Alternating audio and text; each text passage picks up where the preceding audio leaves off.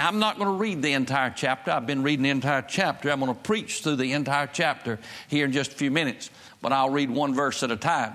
But before I do that, you hold your place there. I want to read to you a verse in the book of John, the Gospel of John, chapter number 5. Gospel of John, chapter 5. I'm going to read this. You don't need to turn to it, but I want to read verse number 39. Listen to what our Lord said. He said, search the scriptures, for in them you think ye have eternal life. Now, there's nothing wrong with the Word of God. I love the Word of God. It is forever settled in heaven. This is God's holy Word. You can depend on it. I believe in the infallibility of the Word of God. There are no mistakes, and I believe in the inerrant, not a single one. I believe that God spoke this Word into existence. I believe in divine preservation. I believe that when I have this King James Bible in my hand, I believe I've got the pure Word of God. I believe it's the Word of God. I don't have any question about that, and I really don't need another translation. I'm good. I'm good with this. It's done me for these 60-some years, and I'll just stay with it, praise God. But now listen, some people equate salvation with reading the Bible, but that's not so. The Pharisees knew the Word of God far better than I do, so far as memorization, far better than any of us do. They memorized the first 5 books of the Bible. They knew it from cover to cover, so to speak, but they didn't know Christ. And he said, you search the scriptures, for in them you think ye have eternal life. But now listen to what he says about the scriptures. And he says this, search the scriptures, for in them you think ye have eternal life, and they are they which testify of me. And then he goes on to say this, and you will not come to me that you might have life. He said the purpose of this book. Now, please keep in mind that when he's speaking in John chapter 5, there is no New Testament. He's talking about the Old Testament. And he's saying that in the Old Testament, I'm all the way through there. And it testifies of me. And he said, you will not come to me that you might have life. I want to preach to you for just a few minutes after I pray on Jesus, perfect everything. Heavenly Father, I pray now the Holy Ghost of God to touch me. And Father, I pray, God, that you'd speak to my heart. And God, I pray as we look at the Word of God, that, Lord, that you'd speak to the heart of every person in the radio audience, in the internet audience. And I pray, God, for all this great crowd here gathered today. And for my own heart, I pray, God, that we'd see Jesus. Our Father, we thank you for him. And Lord, thank you for loving us, that you'd give your only Son. Thank you, dear Lord Jesus, for coming and suffering and bleeding and dying. And for the fact that, Lord, we can know you in a real personal way. And you made a promise that you never, ever leave us or forsake us. Thank you for being our Savior and our Redeemer.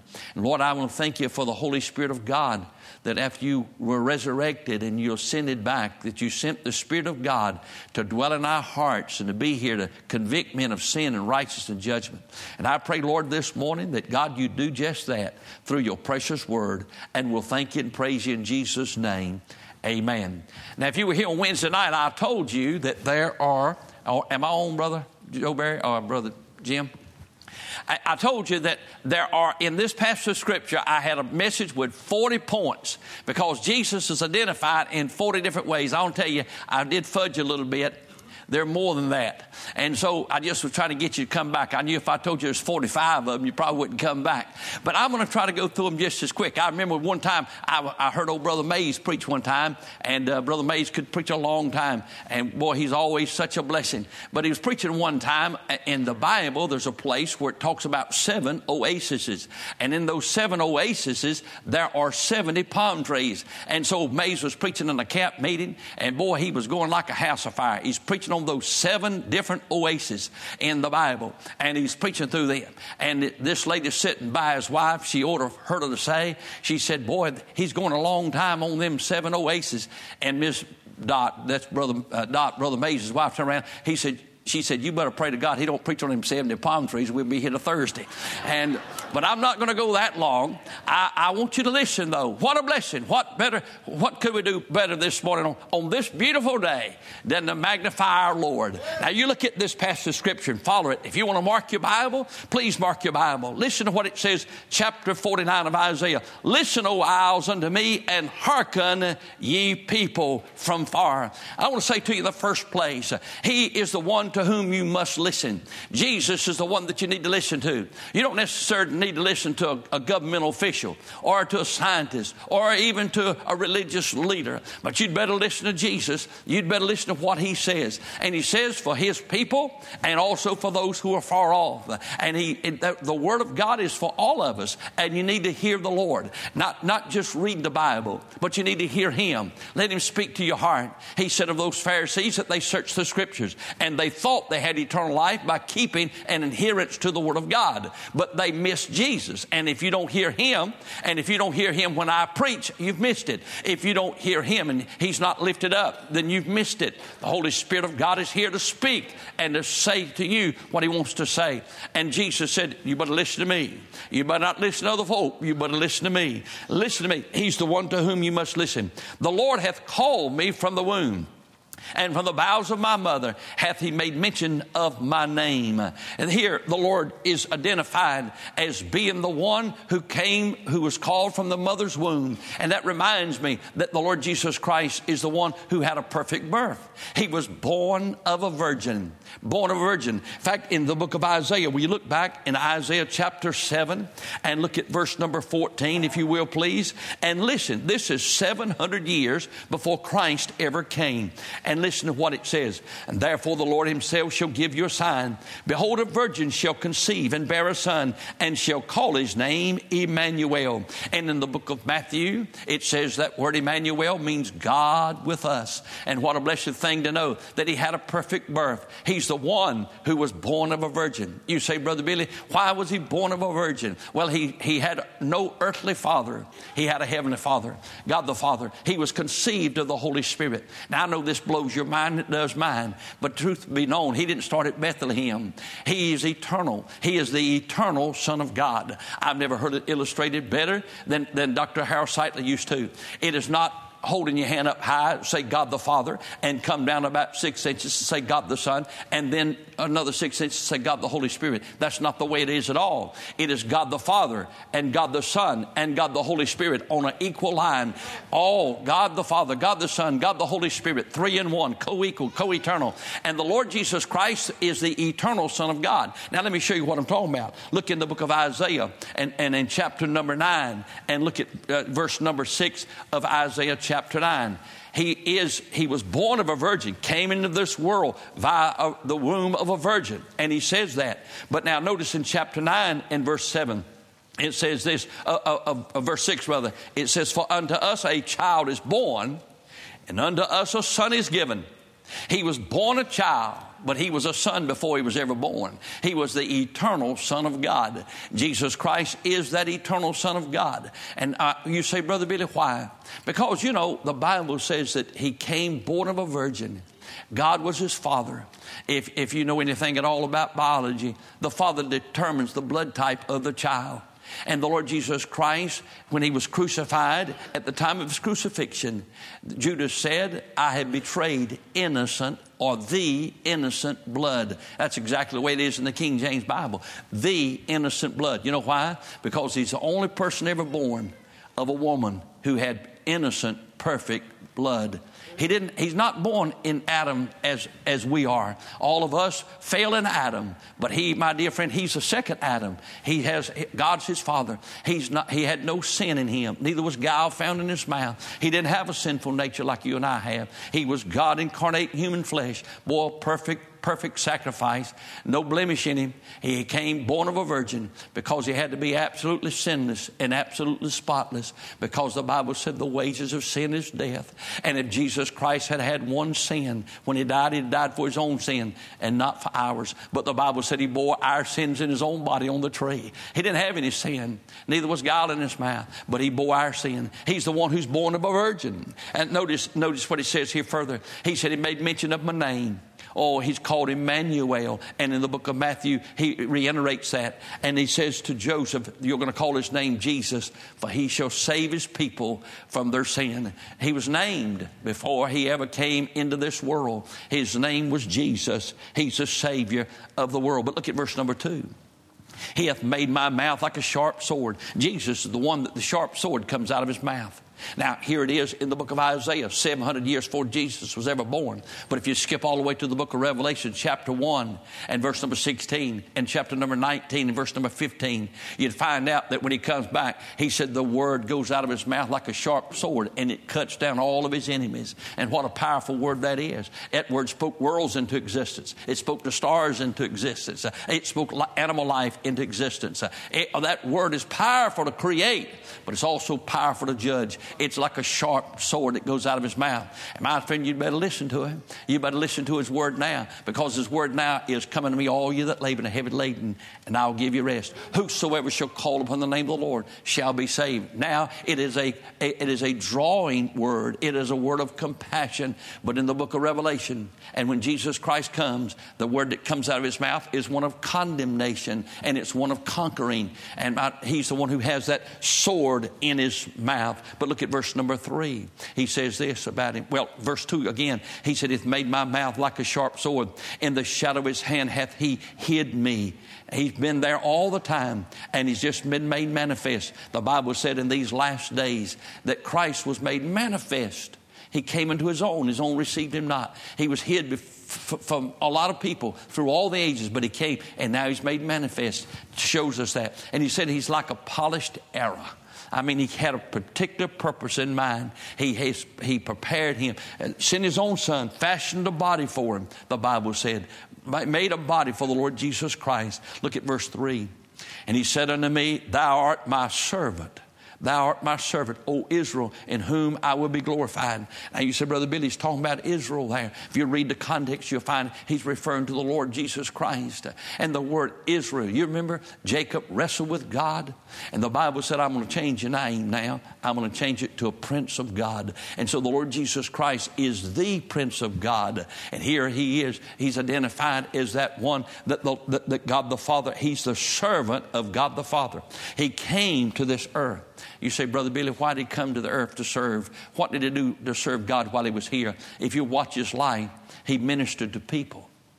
And the only way you can show your love for God is for what you do for people, how you minister to people. But he's a servant of the Lord. He came to give his life a ransom and to die. Jesus Christ was that servant of Jehovah. He's the servant of the Lord. And he says this, in whom, God said, in whom I will be glorified. Jesus came not to glorify himself, but to glorify the Father. He said, he that seen me hath seen the Father. You've seen the Father. And he came to glorify the Father. And mine, your responsibility is also to glorify him. Jesus Christ, he's the one who is the servant of Jehovah. He's the one who is the Prince of God. He's the one who came to glorify the Father. Look at verse 5.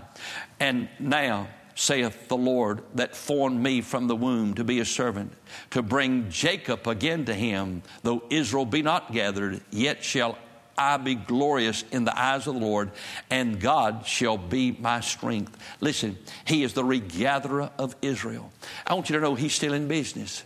You think about that nation of Israel, how here they are exiled, the northern kingdom and the southern kingdom, taken into captivity by two different nations, scattered abroad. They went out and they got other peoples and brought them into the land, into where those tribes of Israel lived. They left there the poorest people. They left there their servants, and they brought in all these other people with the idea that the Jews would intermingle and intermarry, and that they lose their identification as a nation, as a people, and they dilute their culture, and they'd be a non-factor in all of history. And yet through all of that, after 70 years, God brings them back. And then when they rebelled against, they're scattered again, and they stay in the captivity until in 19 1948, some of you living, and the Lord Jesus began to call Israel back, and Israel became a nation again in 1948, and God still got his hand on Israel. Now you say, how is that happening? What's going on? What's doing that? Well, Jesus is doing that. He's the one who's regathering them and bringing them back into the land. Here's the prophecy before 700 years before he ever was born. He said, I'm going to gather Israel. I'm going to bring them back. And he is the regatherer of Israel in this particular passage of Scripture. But now notice something else here in this passage of Scripture. He said he is the strength. He is our strength. I'm glad that God is the strength of the believer. Paul said, in my weakness, then am I strong. Why? Because he's able to do all things through Christ, which strengtheneth him. You say, Brother Bill, I can't live for God. No, I can't either. Nobody else can. But God is our strength, and the Lord is our strength. He's our perfect strength. His strength is made perfect in weakness. Look at verse 6. And he said, it is a light thing that thou shouldest be the servant to raise up the tribes of Jacob and to restore the preserved Israel. I will also give thee for a light to the Gentiles, that thou mayest be my salvation to the ends of the earth. In this particular passage of Scripture, notice what it says. He said he is not only salvation for the Jew, but he's salvation for the Gentile. Did you know that you and I were not an afterthought? Some people say that he came to his own and the Jews rejected him, and so he decided to save Gentiles. No, did you know before the foundation of the world, he'd already decided to save Gentiles? Thank God, did you know that before the foundation of the world, he already knew who you were, and he loved you and he died for you? Now listen, you say, Brother Billy, God has a special people. They're called the apple of his eye. Absolutely. But I'll tell you how special I am. He that spared not his own son, but delivered him up for us all, how shall he not also freely by him give us all things? You're special in his eye. I don't know, God does love Israel, and they are special people, but so are you, because he gave his son to die for you, and he planned it before the foundation of the world. In this passage of Scripture, he came not only to regather and to restore and to preserve Israel, but he came to be a light to the Gentiles and to save us. Boy, I'll tell you one thing. He's the one who is the Savior of Jew and Gentile, those who redeem on the Lord. Believe on the Lord. Look at verse 7. Thus saith the Lord, the Redeemer of Israel, and his Holy One, to whom men despise, him whom the nations abhor, to a servant of rulers. Kings shall see and arise, and princes also shall worship, because the Lord is faithful, and the Holy One of Israel, and he shall choose thee. Now, here our Lord's identified in several other different ways. And notice what it says here in this passage of Scripture in verse number 7. First of all, he is the Goel. Goel. What's that mean? It means he's the kinsman redeemer.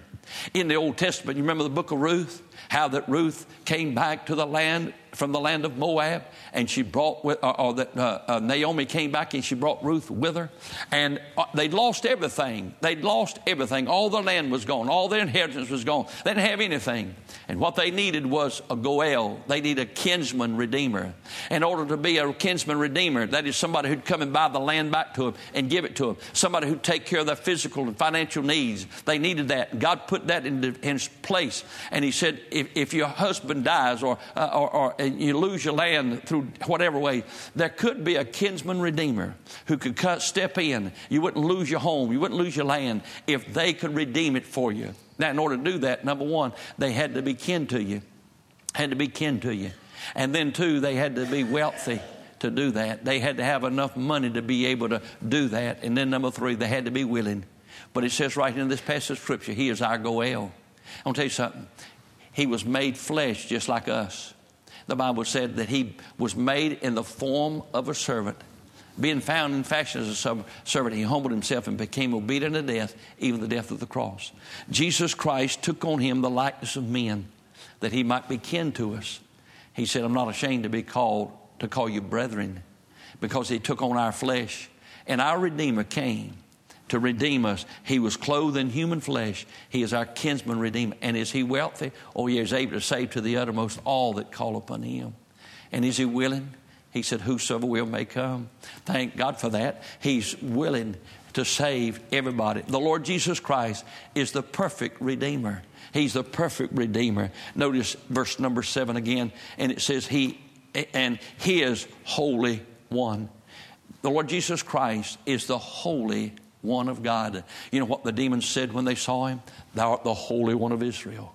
Thou art the Holy One. Oh, they saw Him as everything they were not. Jesus Christ was the Holy One. He is His Holy One. Now, we're not holy, but He is. He is. He's perfect. That means He's absolutely perfect. He's absolutely perfect sacrifice. When they got ready to offer that Old Testament sacrifice, it had to be a lamb without blemish, not one spot on Him. And Jesus Christ, as our Redeemer, doesn't have one spot. He's absolutely holy. Notice what it says further. He's the one whom men despise and whom nations abhor. They despised Him. Now, look at the life of Jesus.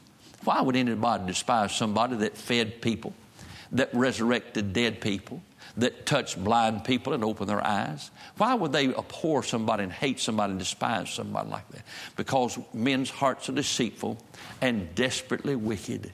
And why is it that a man, a woman, a boy and girl in Johnson County, here's a Savior who loved you so much, clothed Himself in human flesh, suffered and bled and died on the cross, and has already paid your sin debt and said, if you come to me, I'll give you everlasting life. Why would you reject that? Because your heart is wicked, because it's deceitful and desperately wicked. And you don't know, you won't respond to Christ. But oh, if the sweet Holy Spirit of God deals with your heart and He shows you this Savior, what a wonderful Savior He is. He loved you so much He died for you. Nations abhor Him. Individuals despise Him. But I want to tell you something this morning. I love Him with all my heart. You know why I love Him? Because He first loved me. There was once a time that I didn't care for Him. I didn't like the Bible. I didn't like Jesus. Didn't like church. But when I came to know myself as a lost sinner and trusted Jesus Christ as my Savior and Lord, then, praise God, He became precious to me. Notice in this passage of Scripture, He's the one who's despised and rejected of men. The Bible says that in Isaiah 53 as well. But in the last part of this passage of Scripture, it says this: He's also the one to where one day the whole world will bow. And He said kings and princes will worship at His feet. And that one, that lowly one who was born in a manger, that lowly one who was beaten and spit upon and hung on a cross, that one who was put in a borrowed tomb, one day every knee will bow and every tongue confess Jesus Christ is Lord. Here He is, and He says He's the one who's going to bow. Notice what it says in the last part of verse 7. It says He is the faithful one. He comes back in Revelation. He's got that sword coming out of His mouth, but He has written on His thigh, faithful. I want to tell you one thing. I've not been faithful to Him, but He's been faithful to me. I've failed Him, but He's never failed me. I've forsaken Him, but He's never left me. I've dishonored Him, but He's never dishonored me. He's always been there for me. He is faithful. I'll tell you right now, He said He's faithful. He that has promises, faithful to keep that you've committed unto Him against that day. I promise you He'll take care of you. He's a good God. He loved you, and He gave His Son. He's faithful. I thank God He's faithful. But then notice He says in the last part of that verse, He is the Holy One of Israel. He's not only the Holy One of God, but He's the Holy One of Israel. That means this: nobody else in Israel is holy. You look through the whole nation and you couldn't find Him. You say, well, Moses was holy. No, He wasn't holy.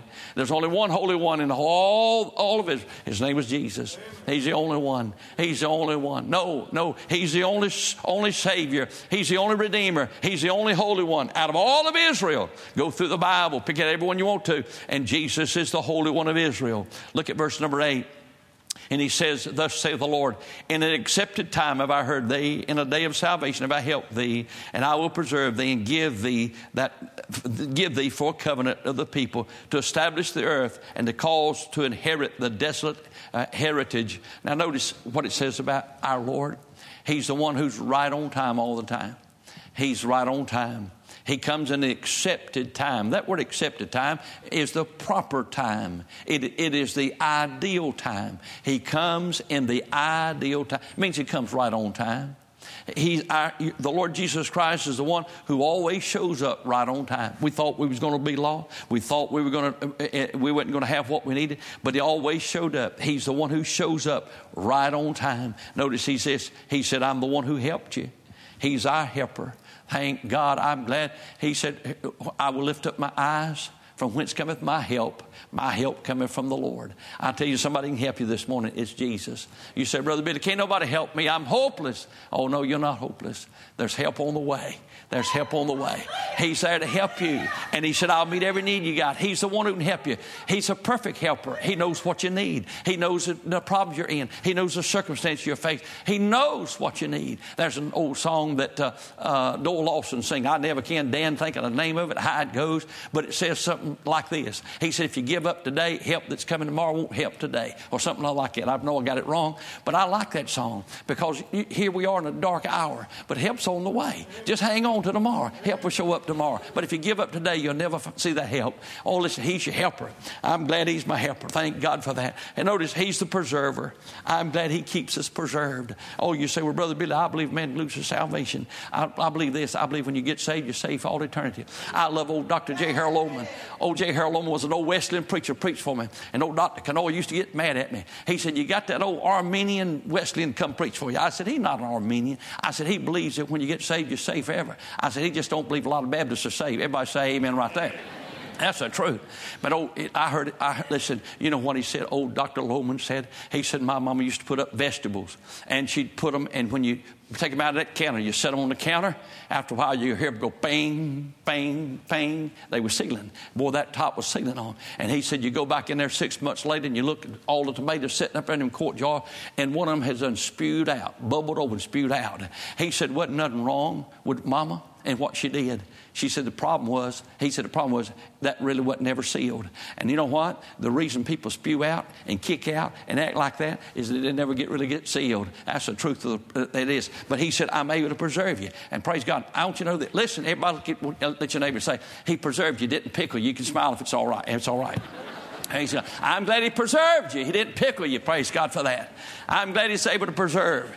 He preserves us. He's the one who preserves us. Now notice what it says then here. This is very important. Look at verse 8. And I'm preaching just as fast as I can.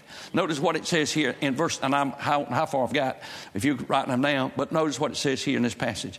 He said, not only that I preserve thee, but I've give thee for a covenant. I'll give thee for a covenant of the people. Now, here's the deal. It's not a contract between you and him. It's his deal. He is the covenant. He is the covenant. Now, watch this. In the Old Testament, Abraham fell in a deep sleep. And while he was asleep, he saw something strange take place. He saw a lamb divided and laid out. He saw a ram divided and laid out, a bullock divided and laid out. And he saw that. What they did, they'd take and they'd split that lamb, lay him over here, one piece over there, blood would run down. It'd split that bullock, lay him down here, and the blood would run down. And that ram split it, and the blood would run down. Now, he said, I watched. And he said, I saw a burning lamp come down and went down between those pieces. Now, here's the deal. When they made a blood covenant like that, I'd make a deal. I'd say, I'm going to do this, and you're going to do this. And we'd lock arms, and we'd walk through that little blood trail. And he said, I didn't see that at all. He said, it didn't even see me in the picture. He said, all I saw was a lamp. All I saw was a light, and that light came down, and it went down that long, bloody trail right by itself. You know why? Because Jesus is the covenant. He is the covenant. He made that agreement with himself before the foundation of the world. They shed blood would save all men, whosoever will may come. And it's not me and you, it's him. Praise God. The covenant's him. He is the covenant. Our Lord is the covenant. And notice what else it says in this passage. And he said to establish us to inherit the desolate heritage. Notice what he says in verse 9. He said, that thou mayest say to the prisoner, go forth. Who is he? He's the one who sets the prisoner free. You say, Brother Bill, I'm bound up. You don't know what I'm bound with. I'm bound with cocaine. He can set you free. You say, I'm bound up with lust. He can set you free. I'm bound up with alcohol. He can set you free. But the truth of the matter is that all of those things are just sin. Did you know that? They're just sin. And none's worse than the other. They're all sin. But he's able to save to the uttermost all that come to him. And he's able to forgive all of your sin. And he said this. He said he's able to say to that prisoner, you can go free. Boy, I'm glad he said I can go free. I'm glad he forgave all of my sin. I'm glad he set me free. I'm free, and I'm free indeed. Who the Lord sets free is free indeed. Listen, he's a perfect deliverer. He sets you free. Notice he says to them that are in darkness, show yourself. To show yourself. Now you say, Brother Billy, what's that mean? He's able to make everything light. He's the one who brings light into darkness, and he's the one who brings those in darkness out of darkness. He is a light to the Gentiles, and he gives us light. You don't have to live in darkness. You can live in the light. And he says this. He said he's able to feed in the ways, and their pastures shall be in high places. I'm glad God not only will save you and redeem you. I'm glad that the Lord will take care of you. He'll satisfy you. He'll feed you and take care of you, not only physically, but spiritually. Lead you to a green pasture. I believe that's what churches ought to be, don't you? Don't you believe a church ought to be a pasture where sheep can come and get fed, get something from the Word of God in Sunday school, get something in Sunday morning service? And I believe they ought to be fed. And listen, God's Holy Spirit. And Jesus is the one who leads us in the green pastures. He's the one who leads us beside the still waters. Notice what it says in verse 10. They shall not hunger nor thirst. Thank God for that. I'm glad he can satisfy your every desire. He can satisfy your every need. He can provide you food and pasture. He can satisfy you and give you perfect shelter. Notice what it says. It says the sun will not smite thee, for he hath mercy on them. I'm glad that he's got mercy. Now, you know who needs mercy? Guilty folks. You say, Brother Billy, God couldn't save me. I'm a sinner. Well, that's the only kind of people he saves. Only kind of people ever saves is sinners. Praise God. That's why he came, to die and save sinners. He came to seek and to save that which was lost. He died to save sinners. You know who needs mercy? Every one of us do. Every one of us needs mercy. And thank God, surely goodness and mercy shall follow me all the days of my life. Thank God for grace. Now you say, Brother, boy, I just had a thought, Brother Barry. He said, surely goodness and mercy shall follow me all the days of my life. I don't need mercy necessarily every day. The Bible says the mercies are new every morning. But grace stays with me. Mercy follows me. Boy, I tell you, I'm glad grace don't ever go away. I'm glad grace is always with me. But there are times when I'll need mercy because of my failure. But I'm glad he's one who gives us mercy when we need it. Thank God for that. Notice, he said, he shall lead them. I'm glad that God didn't save you, leave you alone. When God saves you, he gives you mercy for the times that you mess up. But he said, I'll lead you.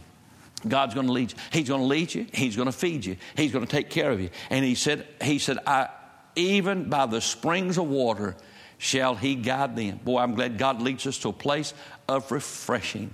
You say, Brother Billy, this is a hard road. Look at verse number 11. I will make all my mountains a way, and my highways shall be exalted.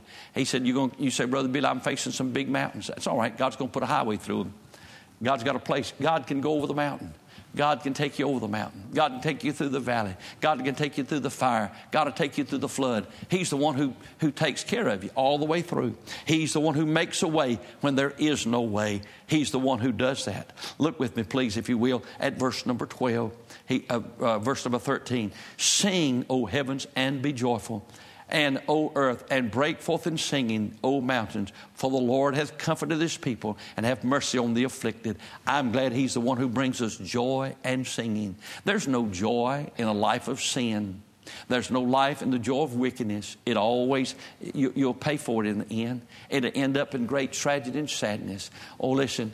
They show all the beer commercials and everybody's having a great time. They never show the car wrecks. They never show the tombstones.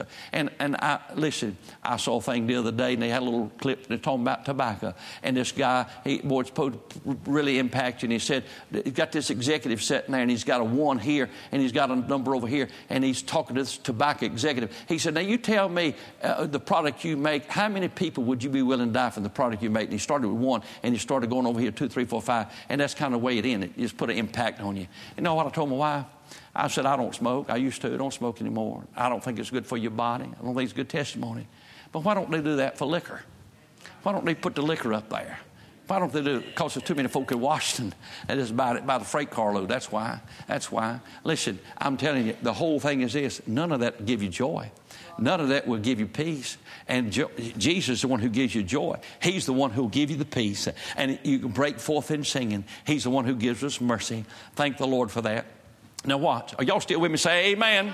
Amen. We're going on through. We're going to finish it. Praise God. Whether you want me to or not, I'm going to hang with it. I'm going to finish it. Praise God. I've been here 13 years. I might stay a little longer. But now notice what it says here. And he comforts us and gives us mercy. And listen, what's it says? But Zion said, the Lord hath forsaken me, and my Lord hath forgotten me. Oh, listen.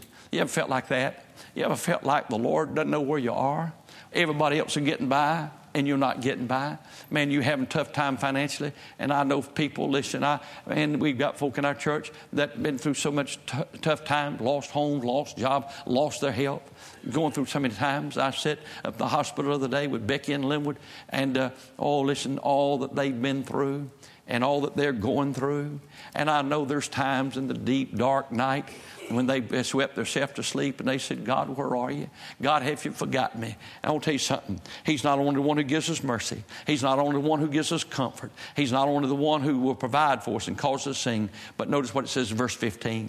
Can a woman forget her sucking child, that she should not have compassion on the son of her womb? Yea, they may forget, but I will never forget thee. Behold, I have graven thee upon the palms of my hand, and the walls are continually before me. He said, I want to tell you something. He said, a mama might forsake a child, but he said, I'm not going to leave you. I won't ever forget you. I want you to know, my dear friend, the devil's a liar. Jesus is not going to forget you. He's the one to stay with you. I like what the Apostle Paul said in one of the books. He said, all men have forsaken me. Nevertheless, the Lord stood with me. I'm glad, my friend, to say today that Jesus is the one who will stand with you. He'll never, ever forget you. You're engraved upon his hands, and thank God for that. Notice something else in verse 17. He goes on through verse 17, and it's kind of a lengthy passage of Scripture, and I'm not going to read it all, but he said, I'll be with you, I'll give you children. And he said, as I live, saith the Lord, thou shalt surely be clothed thee with them all, and as an ornament bind them on thee as a bride doth. And for the waste and the desolate places of the land of destruction shall even now be too narrow by reason of the inhabitants. They have swollen up up shall be far off. The children which thou shalt have after thou hast lost the other shall say again in thine ears, the place is too strait or too small for me. Give place to me that I may dwell. Then shalt thou say in thine heart, who hath begotten me these? See, I have lost my children, and am desolate, a captive, and moving to and fro. And who hath brought up these? Behold, I was left alone. These where have they been? You know, when he's saying, he said, I know right now you feel rejected. Right now you feel lonely. And he said, you've been decimated. So many deaths and so much destruction. He said, but the day's coming. I'm going to bring you back into the land. And he said, I'll tell you something. He said, you remember the old swamp land over yonder that wasn't no good for nothing? He said, it's going to have to be filled in. He said, because you're going to have children and grandchildren living over there. He said, remember the old desert place out there that was just too barren and nobody could live there? He said, it's coming a day that's going to bloom like a rose because you're going to have so many children. He said, I'm going to bless you so good. And you're going to wonder, where in the world all this come from?